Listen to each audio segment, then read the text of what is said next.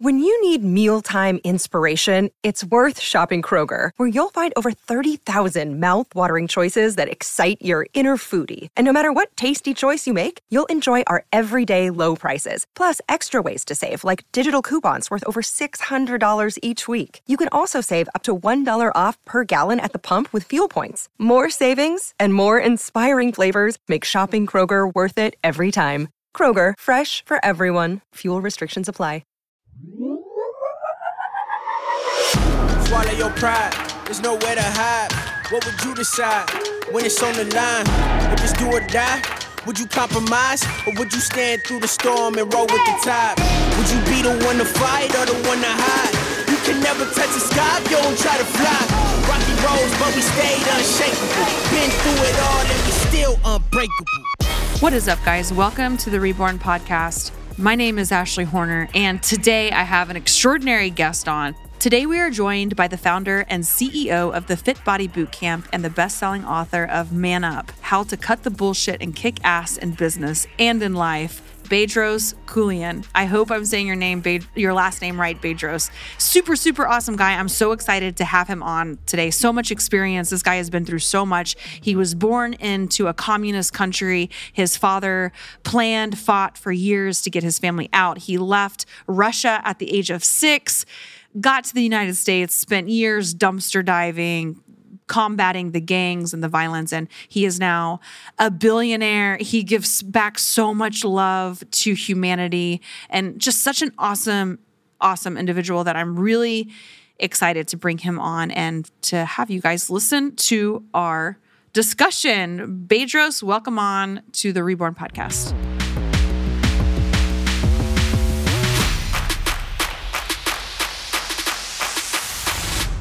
All right. Bedros, thank you so much for joining me on the Reborn Podcast. It's truly an honor to have you here with me today. So thank you very much for coming on.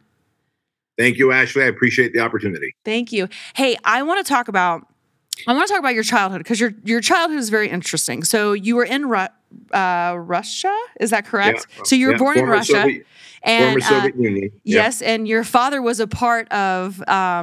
He was a part of the. What do you call it over there?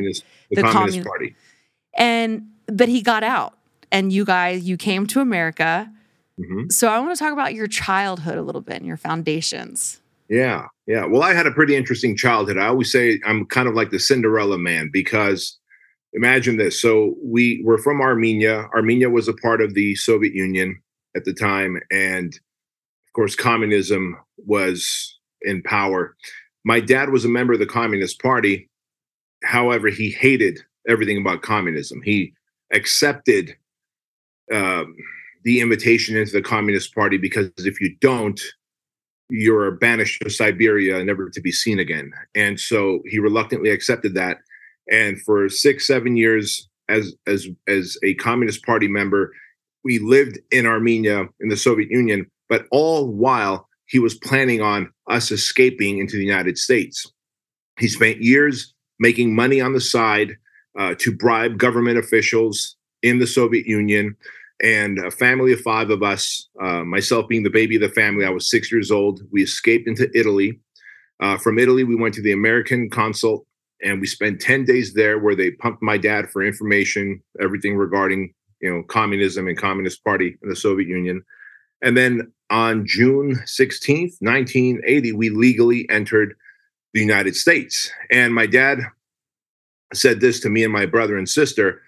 He said, as long as you guys serve the people in this country and add value to the people here, this country will be good to you. And I think being the youngest, I just believed everything my dad said. He was my hero. And so why wouldn't I? And so I just decided I'm going to learn the language. I'm going to understand the culture. I'm going to fully assimilate.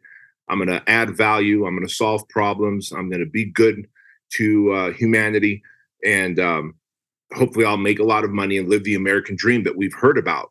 And so, of course, when you come to a country like this, you're not just given opportunities. Things aren't just handed to you. You know this. And so we lived in Section 8 housing. We were broke. We were poor, government assisted, eating out of dumpsters that we would find behind grocery stores. And these dumpsters had foods that were expired. So they couldn't sell it at the grocery store. So my dad would lift me up into the dumpster. I'd pick out the foods, hand them down to him. And we had a pretty tough upbringing the first 3-4 years in the United States. Moved around a lot. I went to 3 elementary schools, 2 junior highs, 2 high schools. But all of those trials and tribulations, being beat up by gang members in town who, I was the foreigner. I had a funny haircut. My mom dressed me weird. We spoke in a different language. So you can imagine I stand out amongst all the Black and Mexican gangs here in Santa Ana, California, where I was raised. And so until I made friends with them, I was their punching bag. And so, but I would change none of that, because all of that taught me 3 specific things: resiliency, resourcefulness, and to have this relentless attitude of going after what I want no matter what. I love that. So I want to talk about your first podcast that you had, your very first podcast, The Rules of the Game. Mm-hmm. Yeah. You lay out the foundation here. What are your 6 rules then that you learned through your upbringing and the trials that you went through? That's a really good question. So what I'm going to do is I'm going to specifically pull them up in the order that I have them, if you don't mind, because I want to give you the rules of the game exactly as they are. So the rules of the game are this, and I always, and I believe it should always be in this order. And if you think about it, life is a game. And if you know the rules of a game, you have a much higher probability of winning it. And so for me, in my 48 years of living on this planet and having every weird, crazy ass experience that I've had, and going from being poor and broke to being massively successful and rich and blessed, I've realized these are the 6 rules of the game. Rule number 1 is to choose purpose over pleasure. It is very easy to lean into the vices of pleasure: alcohol, drugs, infidelity, pornography, overconsumption of food, whatever it might be. But you must always choose purpose over pleasure, because when we lean into pleasures and we begin to avoid our life's calling, our life's work, our purpose, that is when humans begin to suffer with anxiety and depression and shame and guilt. And that is what we're seeing now. Life has gotten so comfortable and convenient. There's so many pleasures available to humanity that people have gotten completely displaced in terms of purpose. Rule number 2 is that action alleviates anxiety. It is normal to feel anxious at times. It is normal to be overwhelmed, but understand that action alleviates anxiety. You can't just dwell in anxiety and depression because it will consume you. You must take action against it. Rule number 3 is how you do anything is how you do everything. And I truly believe that. Like, how I train my body in the gym is how I run my business here, is how I maintain my relationship with my wife and kids, is how I manage my bank account. You can't be a fat slob and then think that you're going to be successful in a marriage or in a business or whatever, because truly the same traits that allow you to be fat, sick, depressed, and sloppy are the same traits that will bleed into a screwed up marriage and a screwed up business. And so that one is very powerful. When I tell people how you do anything is how you do everything, they're like, oh my God, I get it. That's groundbreaking. Number 4, never negotiate with your inner bitch. I am convinced that within all of us, there's a critic and there's a advocate. And I think that's there by design. God, the source, higher power, put the inner bitch and the inner advocate within us, or the beast, the bitch and the beast, or the advocate and the critic. That inner bitch is really good at trying to get us to negotiate our dreams and goals away. That critic is really great at saying, look, it's okay to sleep in. It's okay to not lift that hard today. It is okay to not eat as clean as you want, and does really good with influencing and persuading us to take the easy path, to take the path of pleasure. And I always say, just never negotiate. It's a non-negotiable. We don't compromise with our inner bitch. And by not doing that, you begin to develop a personality of discipline instead of just, how do I feel today? If I feel great and motivated, then I'll take action towards my goals. But if I don't feel so great, if I didn't sleep well, if I had a rough couple of days, then maybe I'll listen to my inner bitch and just take shortcuts, right? So number 4 is to never negotiate with your inner bitch. Number 5, don't be allergic to hard work. Very simply said, you can have anything in life that you want but you must do the work that is required to have those things. It is simple as that. So don't be allergic to hard work. And number 6, having a bad day does not mean that you have a bad life. And I say this because far too often people will make permanent decisions on temporary feelings, Ashley. And we have to just realize that if I'm having a bad day, I might even have a bad week. I might even have a bad month. That does not mean I have a bad life. And I'm not going to put the gun to my head, or I'm not going to make that decision that's going to be so permanent and damning to the future of my life.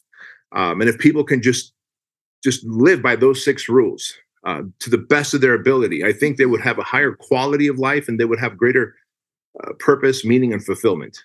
So the reason why I wanted to ask you that, I know it's so powerful. And those are like 6 attributes that everybody can lean on and that can work towards. But the boy that you were describing just a few minutes ago, getting food out of a dumpster, with your dad, how are you this man today?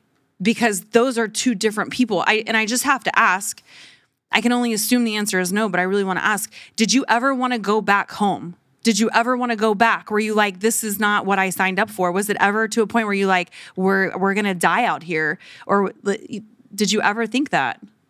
No, because home was just as bad. I was, being 6 years old, I was old enough to remember standing in line in snow, like outside with my mom for hours, only to get to the front of the counter at a convenience store. And they were out of bread. They were out of butter. They were out of essentials, right? Water was rationed. Electricity was rationed. So I probably wanted to go somewhere else other than back home, but certainly not back home. So actually retreating was never an option for me. And so it was like, you have to figure it out. Going back to what you said, you made a really good point. You said, how did that boy become this man? Well, I follow you on social media. You keep your body very lean, very jacked. I'm guessing that 20 years ago, did you have the same physique that you have now? I've had to work towards it. Yes, every day. Right. It's been a constant work. Yeah. Right. And that work is on a daily basis. You work your muscles, you work your nutrition, you work your mindset. And just like that, this mindset that I've developed, my character, my emotions, I treat them like a muscle. I train my muscles of my mental muscles, my emotional muscles, just like I train my chest and shoulders, arms, legs, back, whatever. And I develop them over time. So did I have discipline? Was I born disciplined? Absolutely not. I was the most pleasure-seeking man on the planet growing up as a young man. However, I developed it just like we can develop muscle through the work, through the consistency, doing it even if you're tired, not looking for motivation, not looking for excuses. But people fail to realize that all these traits that we need in life to succeed are muscles that we can develop over time and through repetition, just like you've developed and I've developed my body. So how did you get into, what was your very first business that you opened? And how old were you? This is where I want to try to like start bringing this together. So we have the boy, and then do you have any of your like the mindset that you have today? Is it because you saw your father fight so hard? I mean, he spent years developing this plan, right? I think that this is another thing. Just like business, I think it's so easy to see people at the top, right? It's so easy to be like, it must be easy, like they made it, but you don't understand like what happens, like what is below the surface that has been developing, right? The foundations, the plan, the preparation, nobody sees all of that. So I'm wondering, like, do you think that any contribution to who you've become, was it because of seeing all of this kind of unfold with your father and wanting to fight to get what he wanted, was to get out of that communist country? Yeah, that was a big factor, because seeing him struggle to raise money, like I knew what was going on. Like my mom and dad would mutter and mumble together and talk about how much money do we have and when are we going to do it. And I kind of had an idea that there's this big escape coming.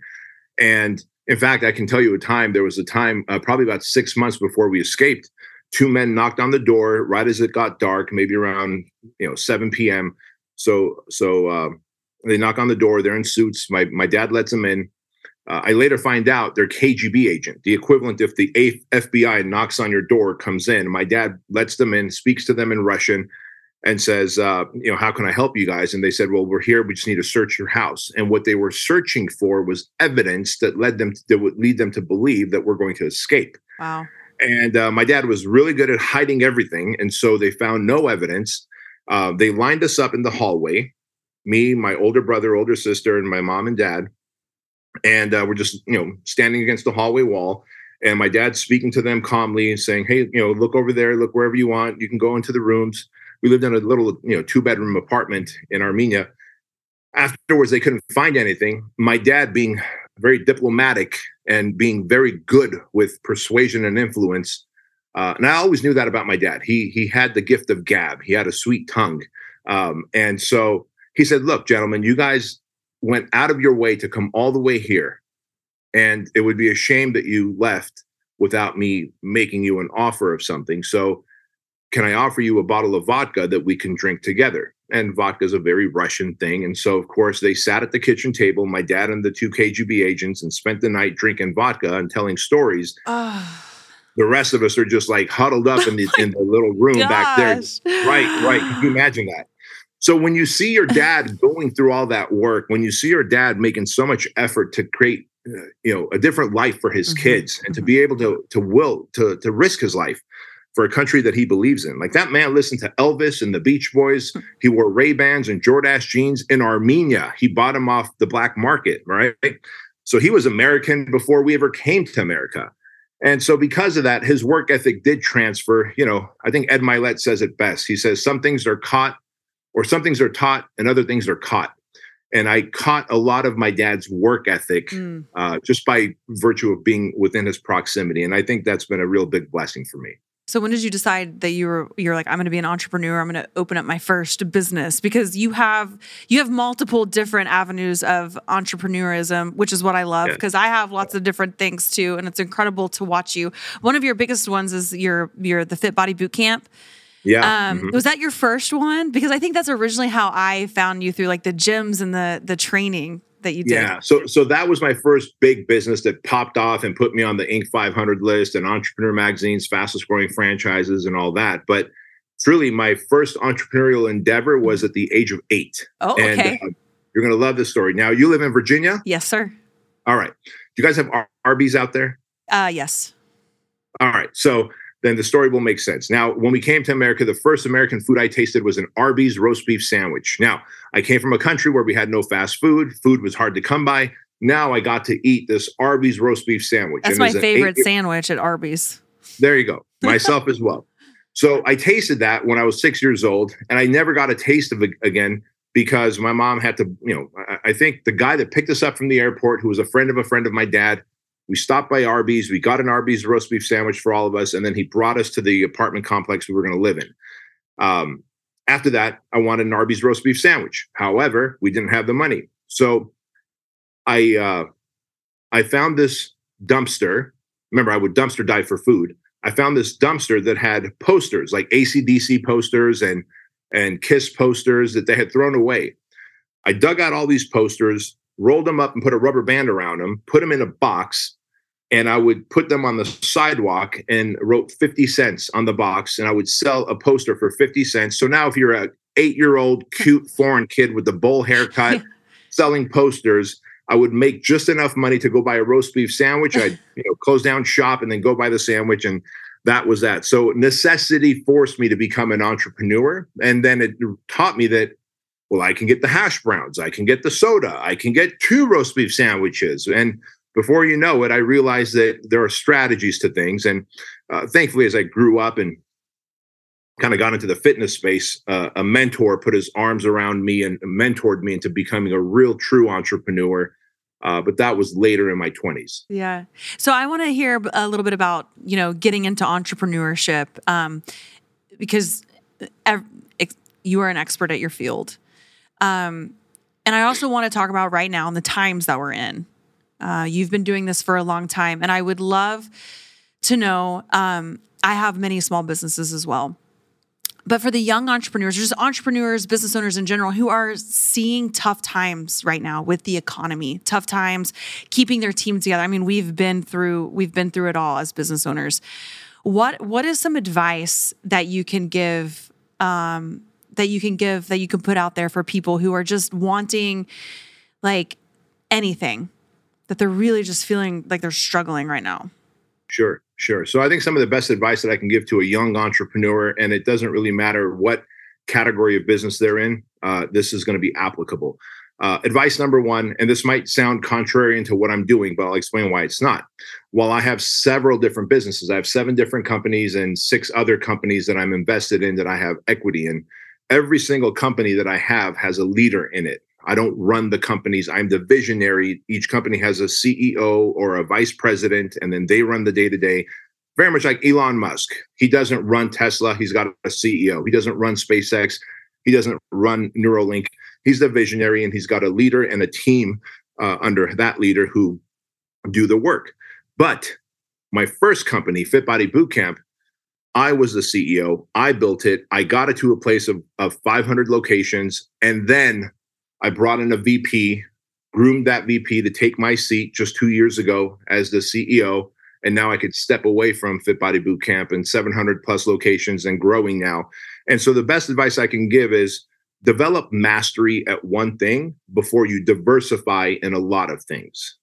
These days, because of social media, it is so easy to get excited, let the idea fairy come and go, all right, I'm going to sell supplements and t-shirts and write a book and start a franchise. You can do all of that, but develop mastery in one arena and then take those skills and then multiply them across other brands and other arenas, other industries. That's thing number one. Thing number two is every person should understand that most people, especially young entrepreneurs, they overestimate what they can achieve in 1 year and they underestimate what they can achieve in 5 years. 5 years of consistent, disciplined, focused work.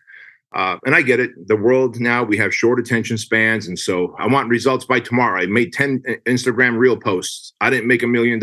On to the next thing. But everyone overestimates what they can make in a year. They underestimate what they can make in 5 or 10 years of focused work. That's another thing.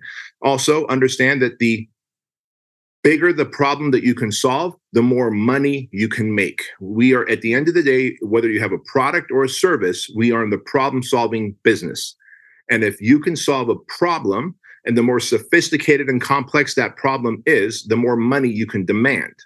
And so just those 3 things alone, developing mastery, sticking to something for 5 years and really realizing that the work and the efforts and the results compound over years, and then knowing that if I just go sell a widget, then I'm competing against everyone else who sells a widget. For example, when Apple created the iPhone, they created something so unique. And Steve Jobs said it. He said, if I left it to society, he said the phone would still have a hinge. It would still be hinging, a flip phone of some sort. So everybody else had the same flip phone version, some version of a flip phone. This motherfucker went and created something so elegant, so beautiful that our imaginations would never even fathom. And he created the iPhone. And he solved the problem because he put the phone, the Palm Pilot, and the internet into one elegant, beautiful device.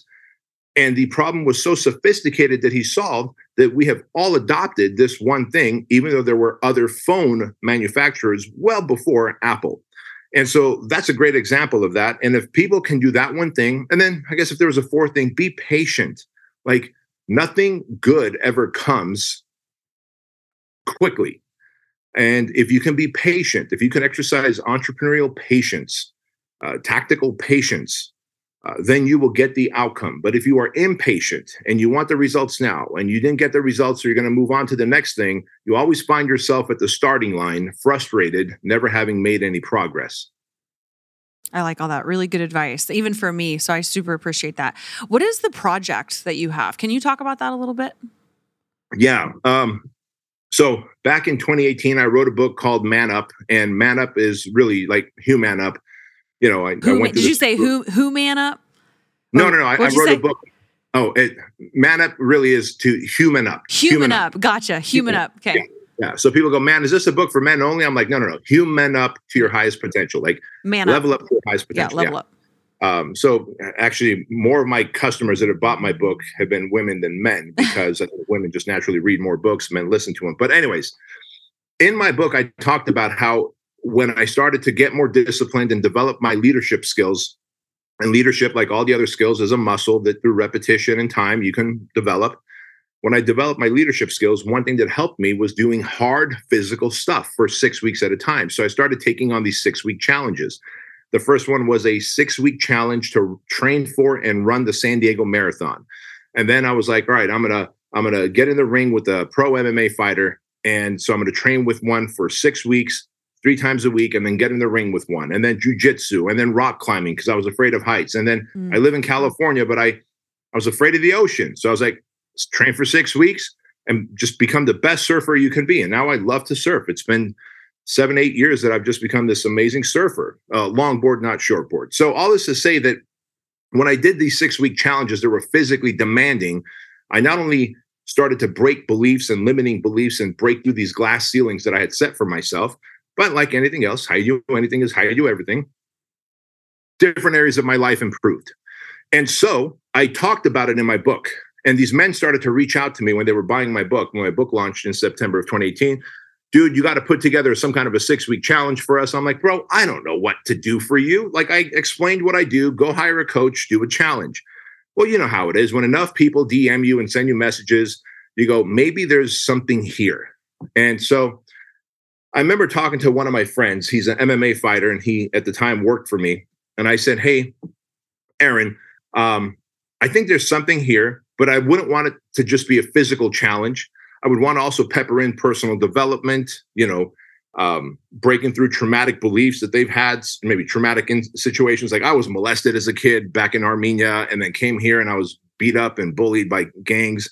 And so I grew up very angry. In my teens, I was carjacking and doing home invasion robberies because I had a chip on my shoulder, Ashley. So it was in my 20s, late 20s, that I started to really realize that I've got trauma and I need to either process through this trauma or it's going to take me to my deathbed very quickly.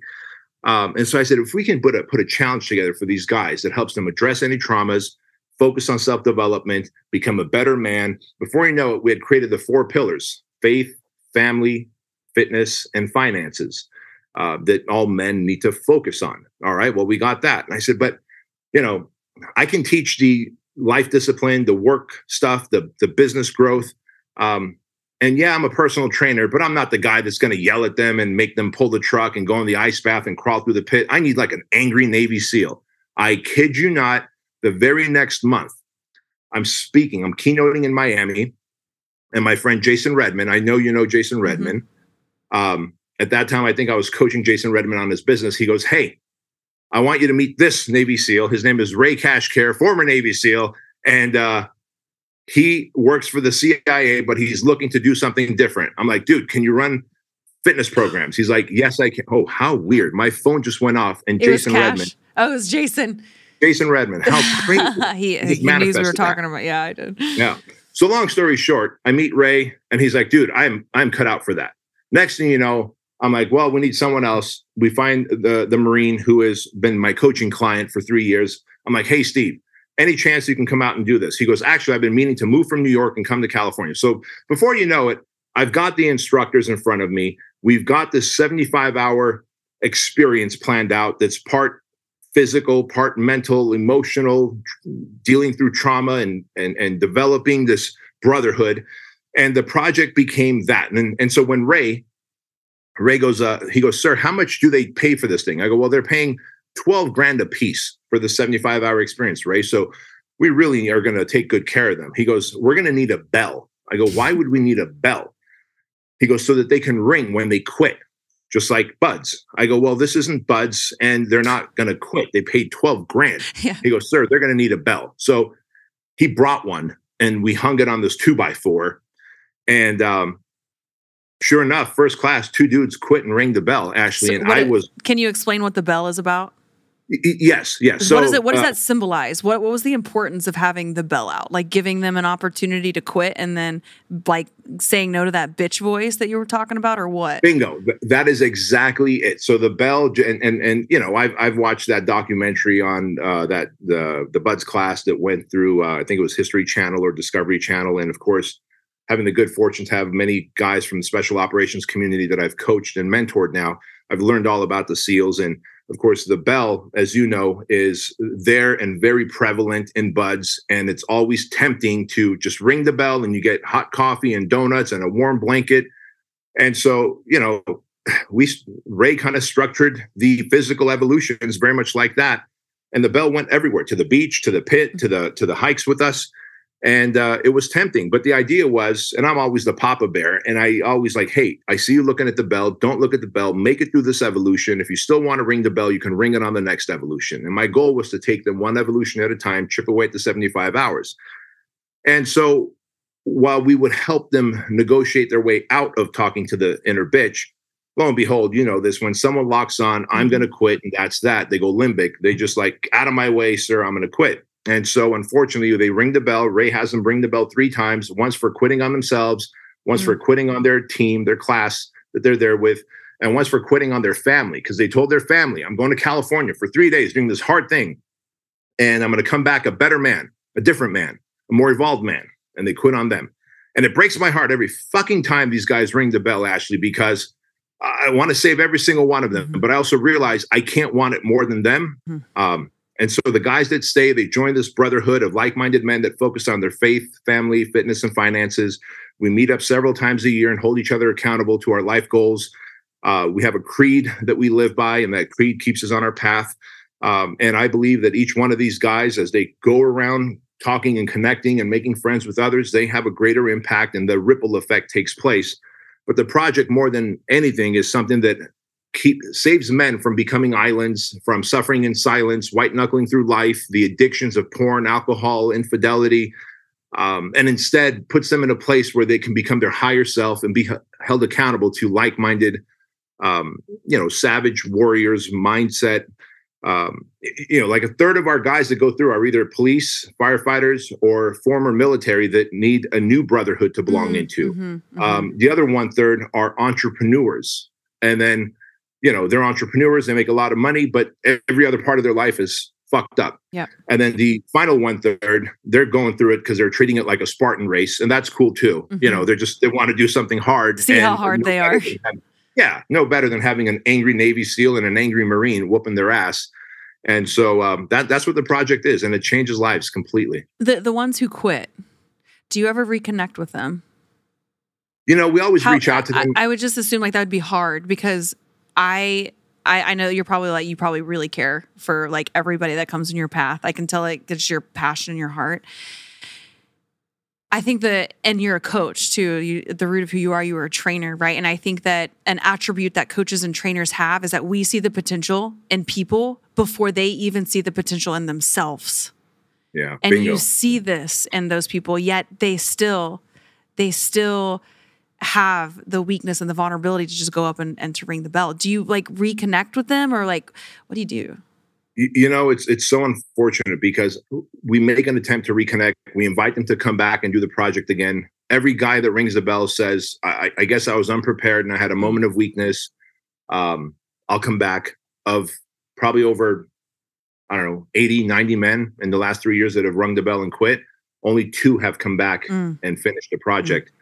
And it breaks my heart because I can tell that they now have something in their life that they started and didn't finish, and it will haunt them for a long time. And as like you said, the coach in me, I believe in humanity. I believe there's nothing different. I'm a fat foreign kid from a communist country who fought his genetics, who fought his surroundings, who fought his negative mindset and became a decent human being. And if I can do it, I truly believe anybody can. But again, going back to the rules of the game, you can't be allergic to hard work.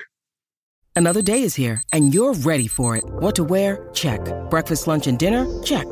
Planning for what's next and how to save for it? That's where Bank of America can help. For your financial to-dos, Bank of America has experts ready to help get you closer to your goals. Get started at one of our local financial centers or 24/7 in our mobile banking app. Find a location near you at bankofamerica.com/talktous. What would you like the power to do? Mobile banking requires downloading the app and is only available for select devices. Message and data rates may apply. Bank of America N.A., member FDIC.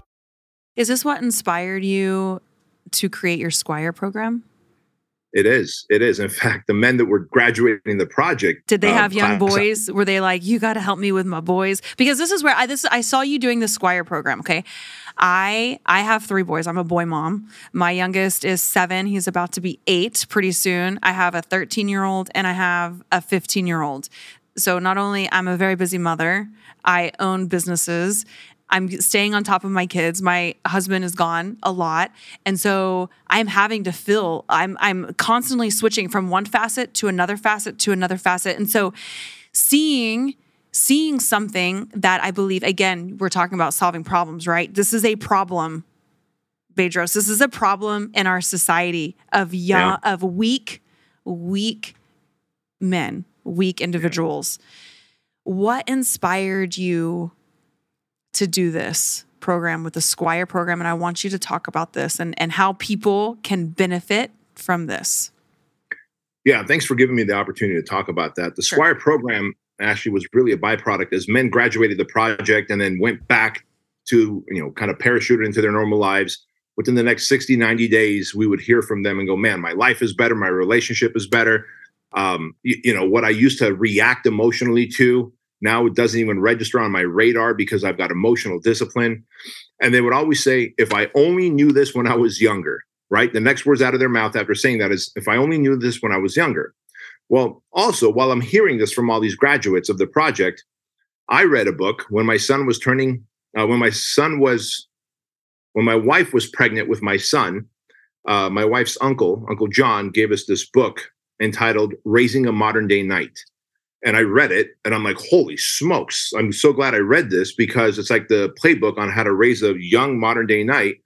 And I had to learn a lot of these things. And so during the 9 months that she's pregnant, I started to instill these traits within me and then started to kind of groom Andrew into a young modern day knight. Part of the book says that as a boy turns, 13, 14 years old, 15 years old, you want to put him through a rite of passage, right? Like women, as a woman, you know that you become a woman from a girl because you sprout breasts and you have your period and mom says, hey, you are now a woman. A physical transformation happens like that.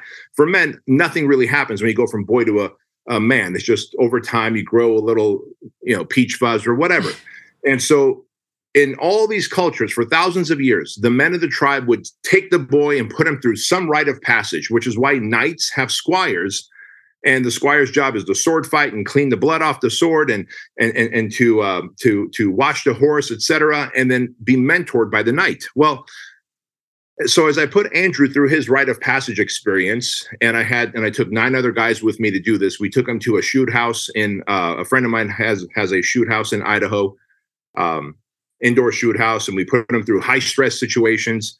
Taught him how to use a gun, all those things years before. And then the 9 of us circled up around Andrew at the end of the day. And I said, son, this was your rite of passage into manhood. You've now got a seat at the table at our house. When dad's not around, you know where the pistol is. You know how to protect mom and sister. You know how to open the doors. You are the man of the house when I'm not around. And so we circled around him and we started to pour into him like, hey, this is the one thing I wish I knew when I was 13 years old. And each guy, like we're talking special operations guys, we're talking SWAT guys, we're talking entrepreneurs, grown men breaking down, crying, telling Andrew what the one thing is that they wish they knew when they were his age. And that was very meaningful and powerful for Andrew. That was a moment that he knew that I've now stepped into manhood and I've got a different responsibility as a man. I've got to control my emotions, become stoic, take the seat at the table and live as an honorable man. And so as I'm doing that with my son, and I'm hearing this from project graduates, the light bulb went off where I could run an experience with the same project instructors that's 12 hours long and not 75, no bell necessary. Fathers and sons can come together. In fact, this next class is in 3 weeks. We've got 30 sets of fathers and sons that are going to go through the Squire program where we teach them, we pour into them, and at the end, we circle up and we give them the advice as young men that are winning a seat at the table, and it's become a memorable thing for them as well. So I want to ask you a question. Is this project that you have, and maybe you're already doing it and I just don't know, because I have some Gold Star moms that are friends of mine. Is this an opportunity for you to be able to serve some of the Gold Star families for kids who do not have a father anymore? Because I think I've seen those, honestly, struggles firsthand of some of my friends who they've lost their husbands in combat, and now they're trying to raise boys, and honestly, some of them I can just see that they're just getting ran over. Honestly, Bedros. Yeah. So I'm just wondering, like, what happens if a kid wants to come and they don't have a father? Because this very much sounds like a father-son thing. What do you do in situations like that? Yeah, very, very good question. And so, I don't necessarily share this on social media because I'm not the guy that's going to beat his chest about all the cool, awesome things I do. But as you can imagine, when I post about the Squire program, some moms will leave a comment or they'll slide into my DMs and say, look, there's no dad, there's no uncle, there's no grandpa in his life to come with him. What do I do? I said, don't you worry. I've got many friends who are in the special operations community, and they will stand in as a mentor, a big brother. To those moms, whether Gold Star or not, if they can't afford it, if they're Gold Star, former military, anything like that, their sons are in it for free, no cost. Moms who simply they can't afford it and there's no male figure, I go, hey, just get your son to us. Let me introduce you to, like this next class. You might know him, Nick Keuilian. Koumalastos. He is a MARSOC Marine, North Carolina. Anyway, good friend, former coaching client. So these guys that I know and I know really well, I know their families. I have them step in as a mentor, and they take that young man through the Squire program. And what's really neat about that is after the Squire program ends, they maintain a great relationship with that young man for probably forever. For all of it. Yeah. And so, yes, just send them our way and we will take good care of them. We've got the young men that will help. We've got the military guys that will step in for them. Yeah. Where can everybody find this information at? Like, what's your website? Where can people find information about signing up? Yeah, so the best place for that is just to go to my name, bedroskeuilian.com, and project, Squire program, everything that I offer is there. And like I said, we don't want any young man to not have the opportunity to go through.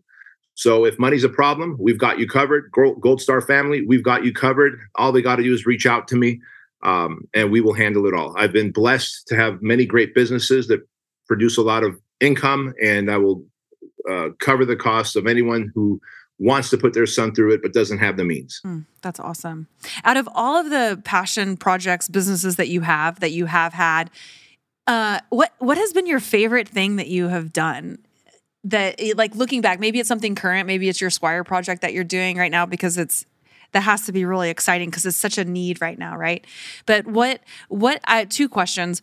Out of the projects that you have, your passion projects in business, what has been your favorite and the one that has been the most fulfilling to you, and why? Is it your Squire program because there's a lot of need for it? Has it been writing books? Because you also do a lot of diverse things.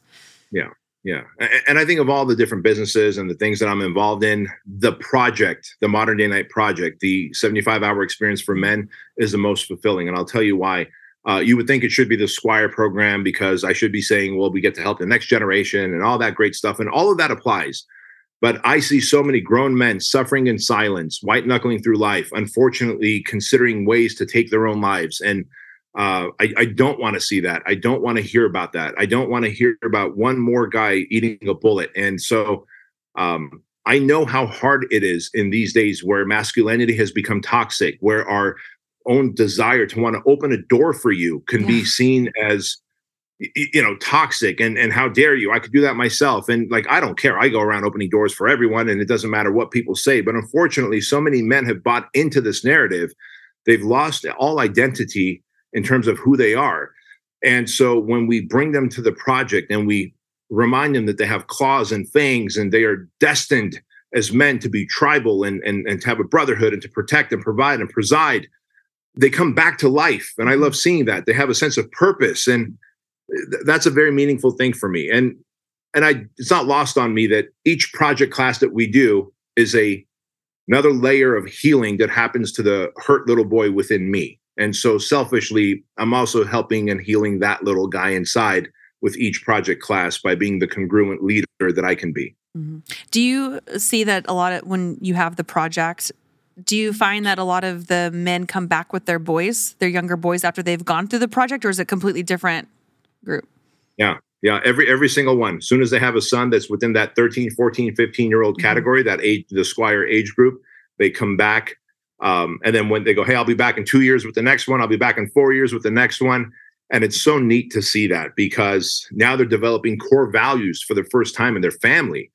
And they're developing a pattern of life that they can become role model parents. And I just love seeing that. Yeah.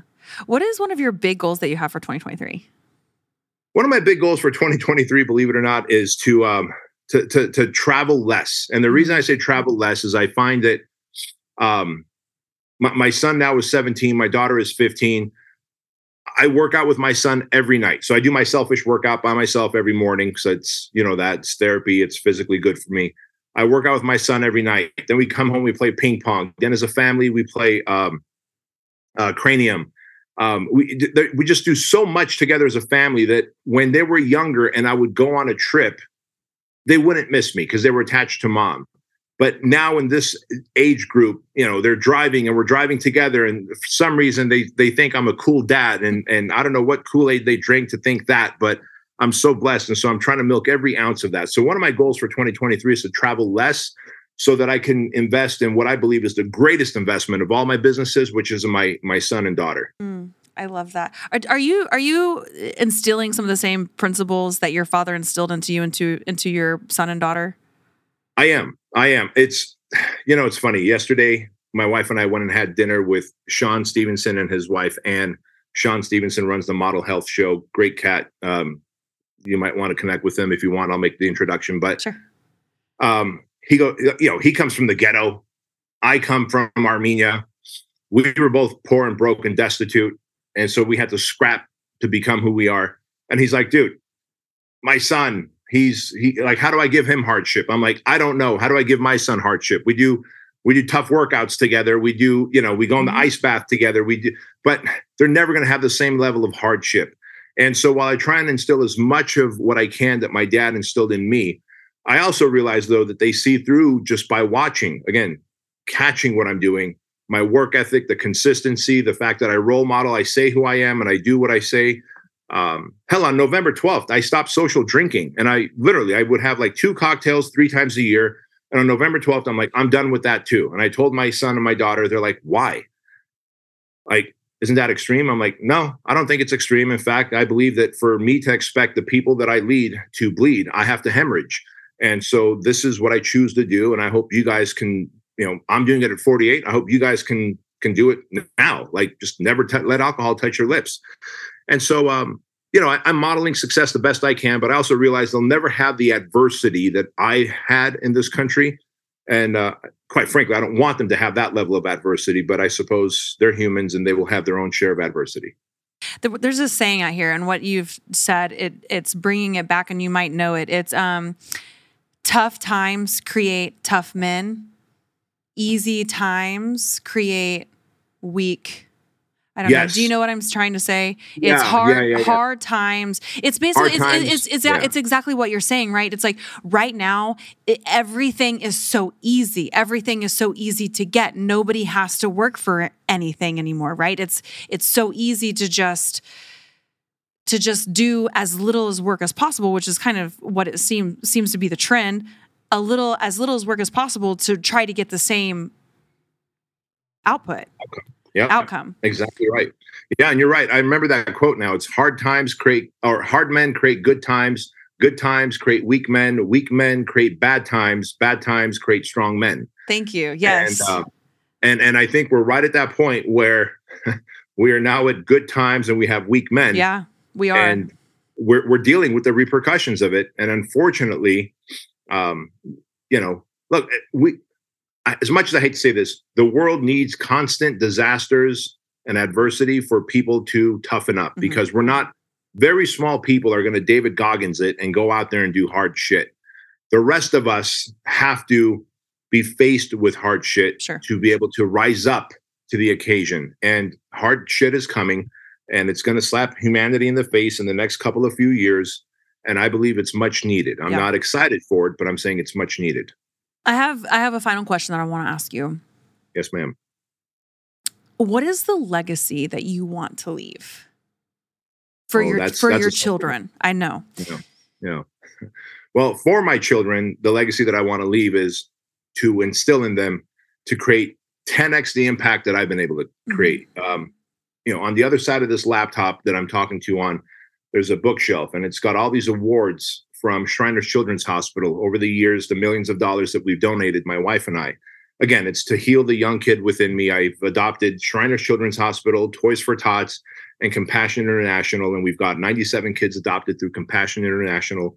And I do this because I'm very compassionate and empathetic towards kids who suffer. I've suffered a lot as a young man. And I've also healed. So I'm not a victim, and I've rewritten my story. I'm the fucking hero of my movie. I can tell you that. And but I can tell you that the impact that I've had on humanity will pale in comparison to the impact that Andrew and Chloe will have, because they've been instilled these traits that I have, that my wife has at such a young age.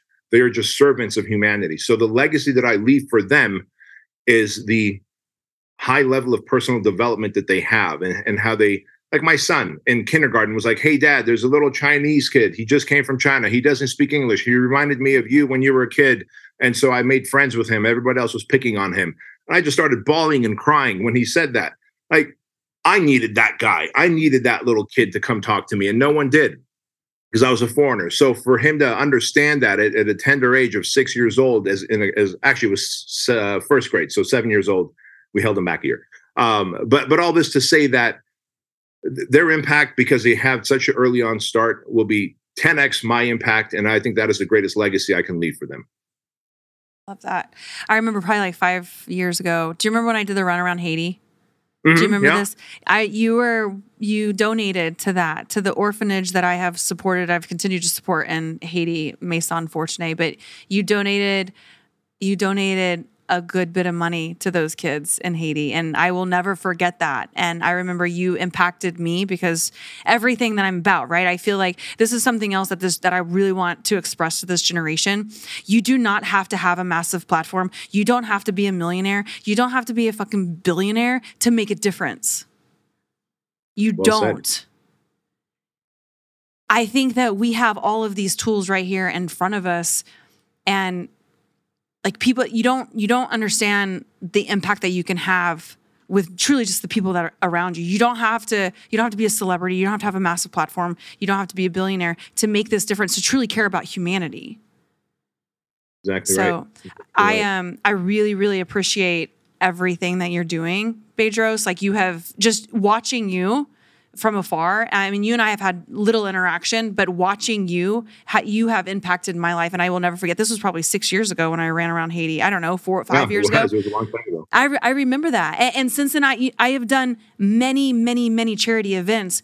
And I will never forget the way that you made me feel, because I believed in those kids and I was doing something and putting myself out there, and you believed in me and the kids at the orphanage. And for that, I am truly forever thankful and grateful. And I will always support you in everything that you're doing. Oh, thank you. So I just want to say thank you. And thank you so much for joining me on the Reborn podcast. Is there anything else that you want to leave the listeners? So you have books, you have the project, you have the Squire program. Anything else out there that they can get with you? Yeah, I think there's one more thing they can get, and that is a little checkup from the neck up. If I could just take 60 seconds to share this. Please. And, in all of our lives, we've had circumstances that take place, maybe physical abuse, mental abuse, sexual abuse. Maybe mom and dad meant well, but they just raised you in an abusive environment. Maybe school teachers called you names and they said you weren't smart enough, that you're stupid, you're retarded, you're never going to make it. That's great, man. When you're a kid, these things happen to you because you don't have control, because they're the adults, you're not, and they have the pen and they're writing in your book, and you begin to believe all that shit. I'm not worthy. I'm not lovable. I'm dumb. I'm fat. I'm always going to be this way. But at some point we have to realize as adults that we're no longer kids, and we can take that pen back, and there's many more pages left in our book of life, and we get to write how the story ends. And I've had the good fortune of doing that. And it was me attempting to take that pen back, heal, and start rewriting my story of how the story ends and how I become the hero. That is the difference between 1.0 foreigner kid and 2.0, somewhat of an awesome human being that I've become. And so I just want to leave that with your audience, and I hope they can chew on that and understand that and apply it to their life. Awesome. Hey, man, thank you so much. It's truly been an honor having you on the Reborn podcast with me and getting to know you. It's an honor and a pleasure, man. So thank you so much for coming on tonight. I appreciate Likewise. your Thank time. you for the opportunity, Ashley. Okay, go have fun with your family. Ping pong time or something. Yes. Bye-bye. Take care. Bye.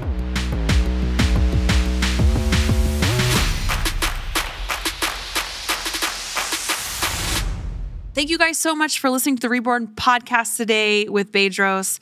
Listen, if this was inspiring to you, if you learned anything at all, share it on your social media platforms. Give us a review. I really, really would appreciate that. Thank you guys again for listening to Reborn with Ashley Horner. Be sure to give me a follow on Instagram at RebornPod. If you are not, tell your friends about the show. And I will see you guys next week. Bye. Swallow your pride. There's nowhere to hide. What would you decide when it's on the line? If it's do or die, would you compromise? Or would you stand through the storm and roll with the tide? Would you be the one to fight or the one to hide? You can never touch the sky if you don't try to fly. Rocky roads, but we stayed unshakable. Been through it all and we still unbreakable.